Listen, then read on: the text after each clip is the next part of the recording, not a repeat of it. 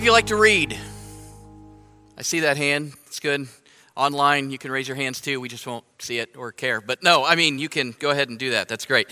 Maybe you're like me. You've always got a book or several and a stack to jump into when you're done. I like to read on my device so I can carry that whole stack with me and jump into whatever I'm in the mood for. And sometimes it's for work, or sometimes it's for fun, or sometimes it's to learn this or that or about a specific thing, or what. I mean, you're probably the same way. How many of you prefer maybe to watch a movie or TV instead of read? I see those hands. You're allowed to testify to that. That's okay. I'm not here to judge one way or the other or say which one's better than the other. Those book reader people tend to be a little judgy, right? You watcher people, right? You tend to feel a little judged. No, no judgment here whatsoever. The only point I'm making is that we live in a world full of stories. Story is real. I mean, we tell stories, we listen to stories, we live stories. Everybody loves a good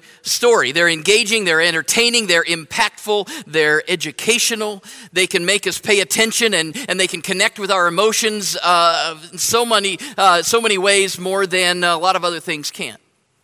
And Jesus taught with stories, parables. And so we're just a few weeks into our series, A Summer of Stories, where we're looking at a few of these parables, the stories that Jesus told, and the lessons that he told through them.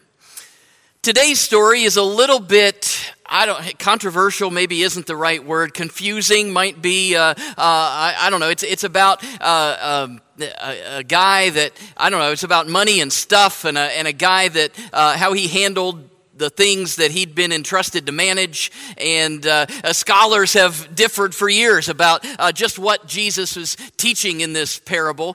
There are about 40 parables in the Gospels, and we're not going to be hitting all 40 of them in this series. And maybe as I'm standing here right now, maybe I'm rethinking that maybe this should have been one of the ones that we skipped. I don't know. It's just a little bit. It's a little bit confusing or hard to. Anyway, so we'll dive into it here in just a second. It's the parable of the shrewd manager. Maybe your Bible version titles it the unjust steward or the dishonest manager. This one's interesting on a number of levels. One big thing is that Jesus doesn't just tell the story, but he gives some commentary on it. And he doesn't do that most of the time. Usually he just lets those parables stand on their own.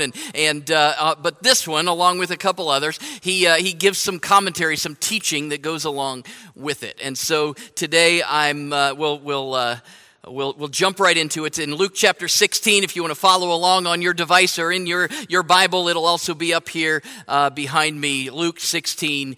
Verses 1 through 13. Jesus told his disciples there was a rich man whose manager was accused of wasting his possessions. So he called him in and asked him, "What is this I hear about you? Give an account of your management, because you cannot be manager any longer." The manager said to himself, "Self? What shall I do now? My master is taking away my job. I'm not strong enough to dig, and I'm ashamed to beg. I know what I'll do so that when I lose my job here, people will welcome me into their houses." So he called in each one of his master's debtors, and he asked the first, "How much do you owe my master?" 900 gallons of olive oil, he replied. The manager told him, "Take your bill, sit down quickly, and make it 450. Then he asked the second, "And how much do you owe?" 1,000 bushels of wheat, he replied. He told him, "Take your bill and make it 800. The master commended the dishonest manager because he had acted shrewdly.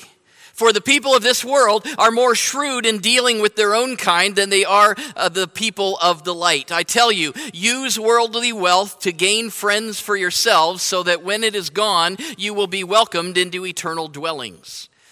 Whoever can be trusted with very little can also be trusted with much, and whoever is dishonest with very little will also be dishonest with much. So if you have not been trustworthy in handling worldly wealth, who will trust you with true riches? And if you have not been trustworthy with someone else's property, who will give you property of your own? No one can serve two masters. Either you will hate the one and love the other, or you will be devoted to the one and despise the other. You cannot serve both God and money.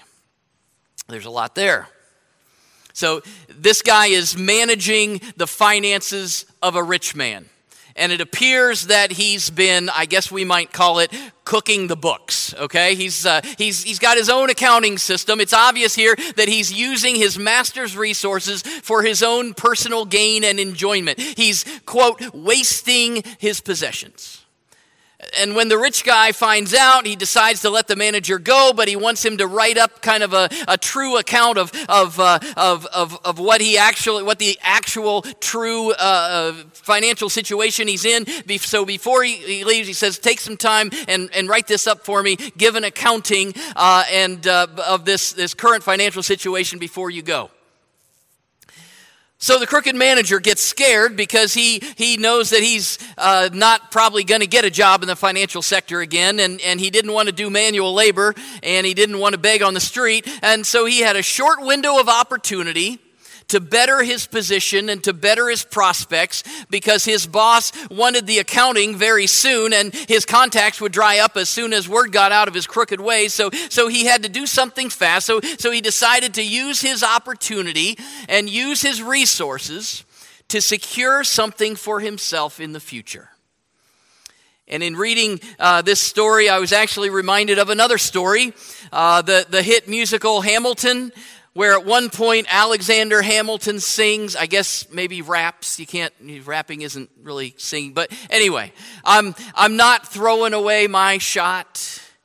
Hey, yo, I'm just, it loses a little bit, doesn't it, when I'm just reading it? Isn't that, it's good. I like that. Hey, yo, I'm just like my country. I'm young, scrappy, and hungry, and I'm not throwing away my shot. Some of you will be singing that in your heads for the rest of the hour. The manager here had a small window to shoot his shot, so to speak, right? To try to better his position down the road. He appears to be pretty scrappy and hungry. So he started contacting the people that owed his master money, and he started discounting what they owed so he'd be in good favor with them. Oh, you owe my master 800 gallons of olive oil. It's a special today. It's half off.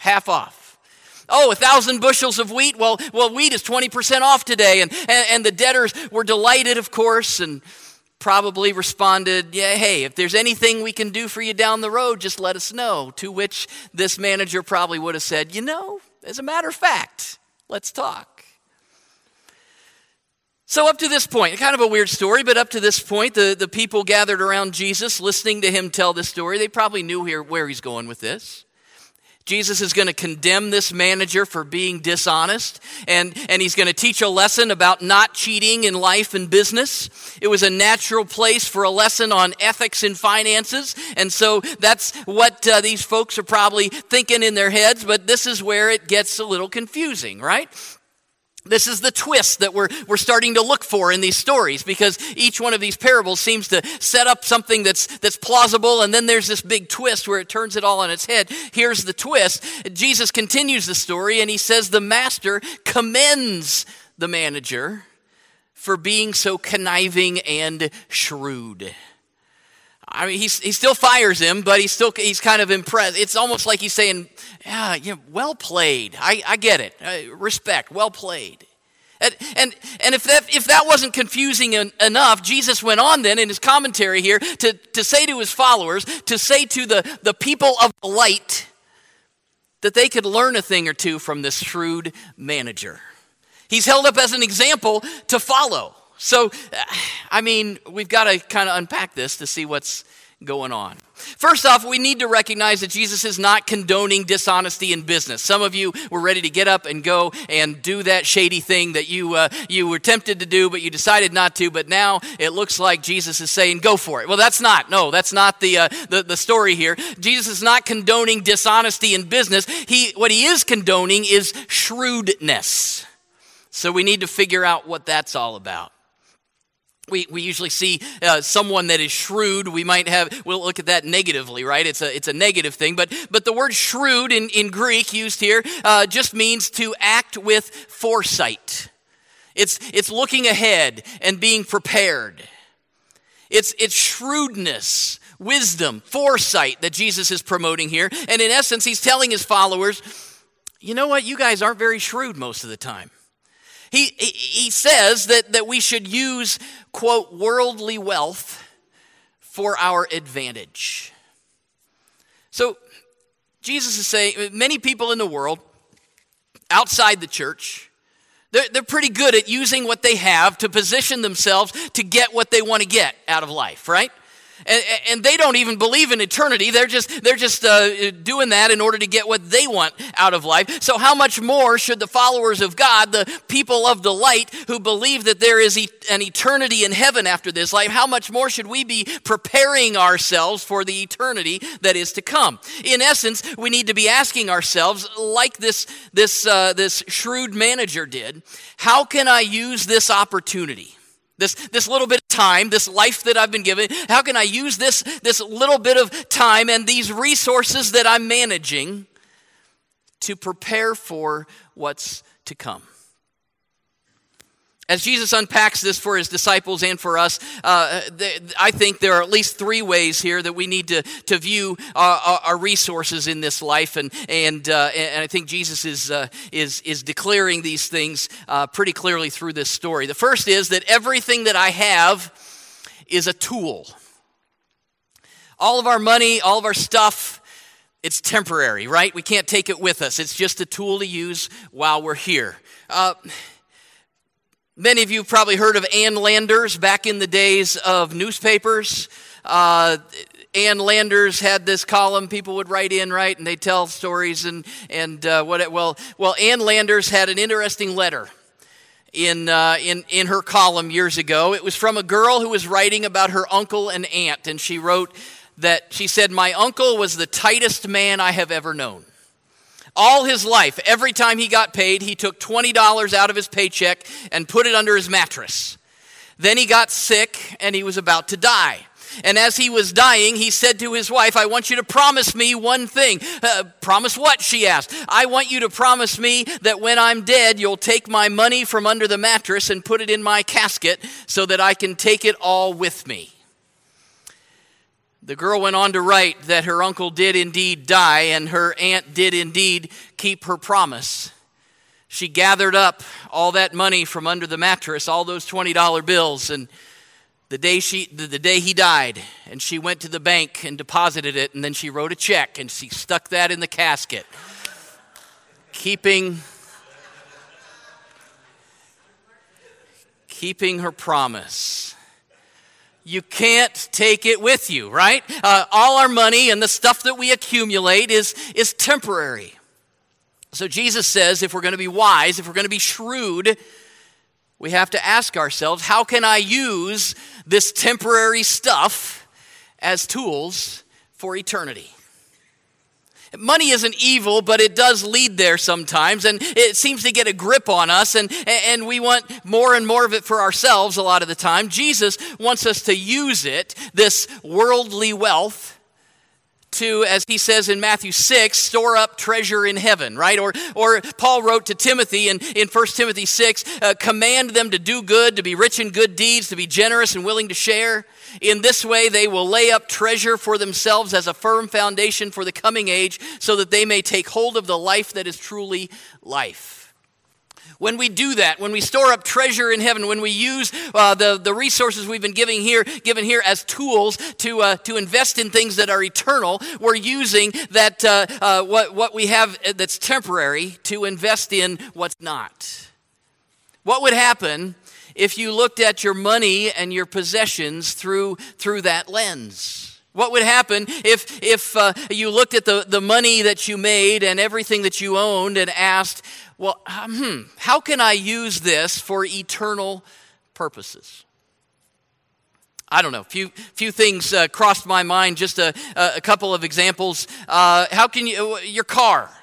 How could you use your car for eternal purposes? Well, we could have a show of hands, and a few of you would have some ideas. Maybe you'd pick people up for church, or you'd loan it to somebody who needed one, or maybe you'd sell it and give the money to an organization that was investing in eternal things, in things that are helping spread the word of God.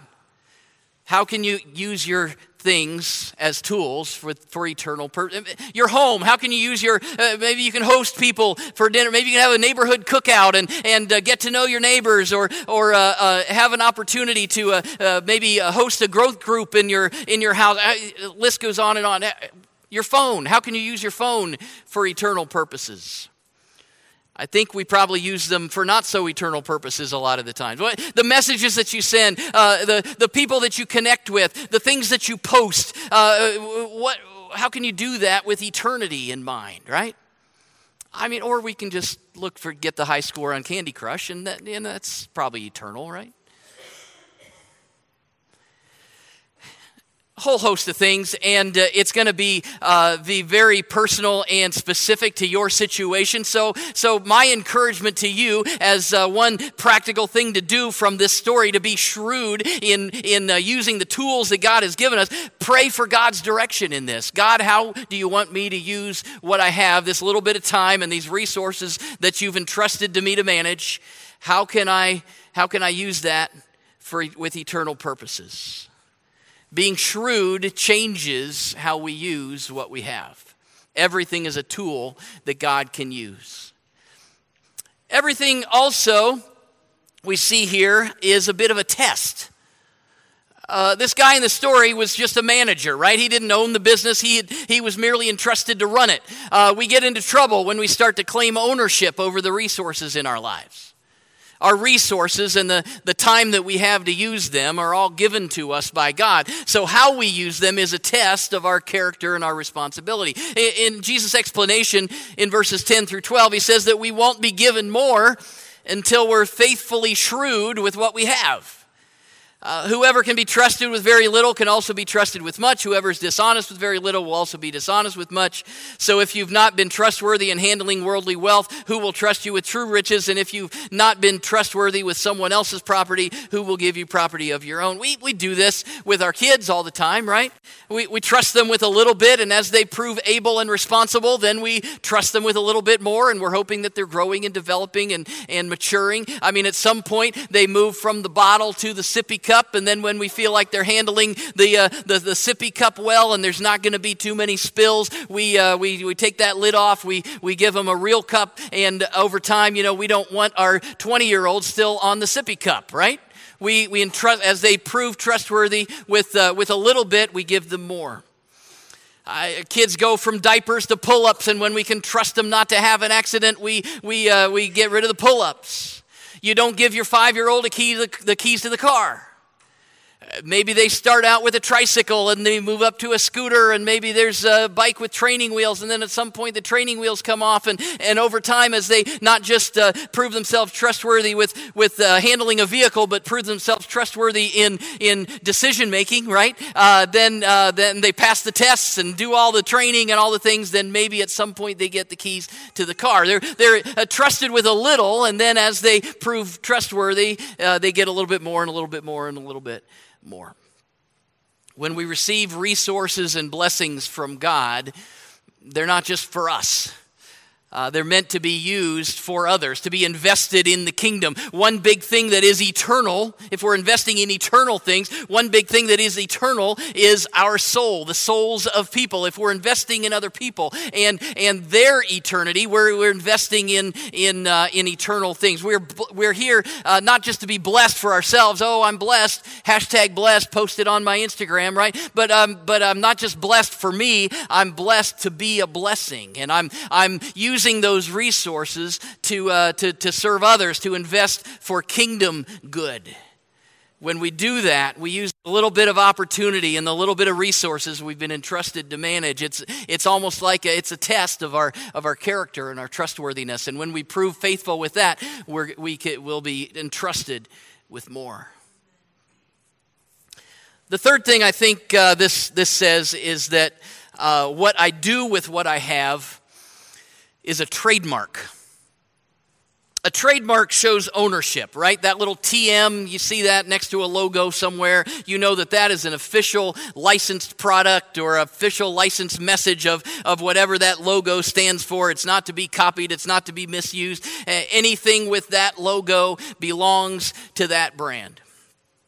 Many of you know that that my son Nick has a job at the clothing warehouse here in Medina. He's worked there for forever. No, I think 4.5 years or something. And they they have discounted clothes and a whole lot of other stuff. Should we say that? There's just a lot of stuff in that store. I mean, it's like overstocks, and it's damaged box, and it's Amazon returns, and right now, if you want a great deal on toilet paper, I mean, it's stacked to the ceiling in multiple places. I was just in there yesterday. I mean, it's amazing.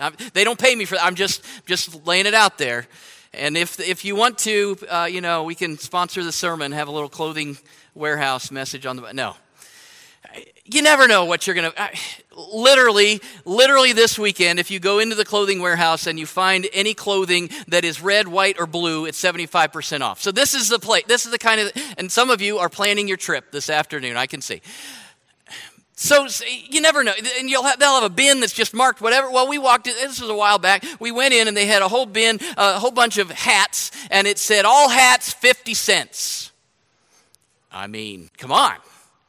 Let's, a lot of times it's like 52 of the same hat, right? So you're not going to load up on a lot. But all hats, 50 cents. They had name brand, and a lot of them are like team hats. They have the official logo of the NBA right there on them. And they got the little silver circle on there. And, the price tag is like $30. And you'd never pay $30 for a hat. But I mean, for 50 cents, I can become a fan of the Memphis Grizzlies. Yes, I am there, 50 cents. So I mentioned the Memphis Grizzlies because that's the hat that they had. And it was navy blue, and it has this cool logo of a grizzly bear, and it looked pretty cool. And that's a cool, there's a team called the Memphis Grizzlies. Okay, yeah, sure, I can do that. And so then I noticed, not only did it have that logo there, front and back, but it also had a little embroidered team name on the bill. I actually have the hat with me. So there's the hat. There's the Memphis Grizzly. Those of you online, there you go. See? And so then I looked at the bill, and it says Pelicans right there. Pelicans. Pelicans. There is a team in New Orleans called the Pelicans. They play basketball. There's a team in Memphis called the Grizzlies, and they play basketball. And anyone wearing this hat would wonder who your team is, right? I bought the hat. I probably shouldn't continue preaching in this, but it fits great, right? It's good, sporting, whatever. I've never worn the hat in public because I'm embarrassed, right? To who are you rooting for? I don't. What's the problem? Well, the logo, the trademark, is supposed to clearly communicate. Here, I'll put it right there. There we go. It's supposed to clearly communicate whose team I'm rooting for. It's supposed to show where my allegiance lies. I wear a team hat in order to show everyone that team is my team. And I'm behind them 100%. But someone wearing this hat is going to be giving out mixed signals, right? Verse 13 tells us that the way we use our resources is like a trademark. It shows who or what we serve, who we belong to, where our allegiance lies. We cannot serve both God and money any more than I can root for the Memphis Grizzlies and the New Orleans Pelicans at the same time. The way we use our resources is a trademark of who or what we belong to. It reveals who we're serving. As someone once said, either God owns your wealth or it owns you. And so in telling this story, Jesus was saying being shrewd with what we have and investing that in eternal purposes shows who you belong to. What we do with what we have is a trademark showing who or what we're serving. And it's a test to see if we can be entrusted with more, because all the things that we have in this life are just tools to be used for eternity. You have been given a little bit of time and some resources. Are you being shrewd with yours, preparing for eternity? A guy by the name of Oskar Schindler was a German industrialist who is credited with saving the lives of over 1,000 Jews during the Holocaust. Schindler joined the military intelligence service of Nazi Germany in 1936. He was a member of the Nazi Party working in Poland before the German invasion and occupation at the start of World War II. He then acquired an enamelware factory in Krakow where over half of his employees were Jewish. And his connections in the Nazi Party helped him protect his Jewish workers from being taken to the concentration camps. He would give the Nazi officials bribes and gifts of luxury items in order to keep his workers safe, and he was able to get many of them out of the country, saving them from certain death in the gas chambers. Oskar Schindler spent virtually his entire fortune on bribes and black market purchases in his life-saving efforts. After his death in 1974, to honor his legacy, Oskar Schindler was buried in Jerusalem on Mount Zion, the only former member of the Nazi Party to be honored in that way. Maybe you've seen the movie, 1993 movie, directed by Spielberg, Schindler's List. Details Oskar Schindler's life-saving efforts. There's a sobering scene at the end. I want us to watch it here in just a second, where the Jewish workers are sending Schindler away so he won't get caught. And as we watch this, you'll see that Schindler, I think, seems to have understood the importance of being shrewd with his little bit of opportunity and the resources that he'd been given. Schindler's List. I could have done more. Let's watch this.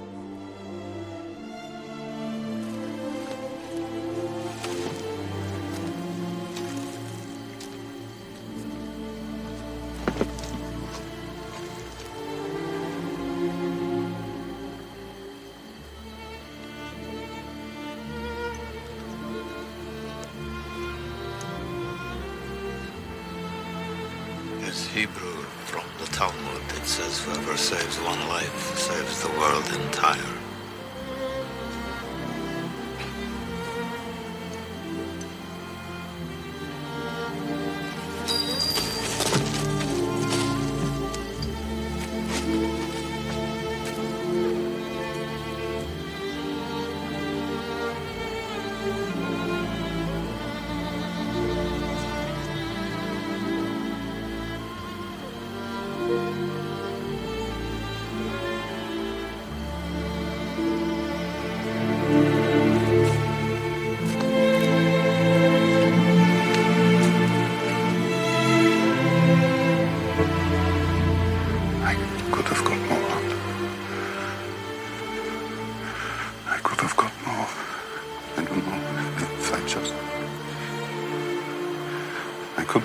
Oscar, there are 1,100 people who are alive because of you. Look at them.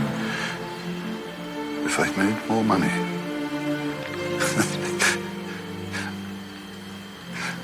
I threw away so much money.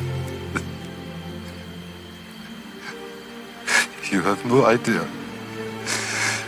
If I just... There will be generations because of what you did. I didn't do enough. You did so much.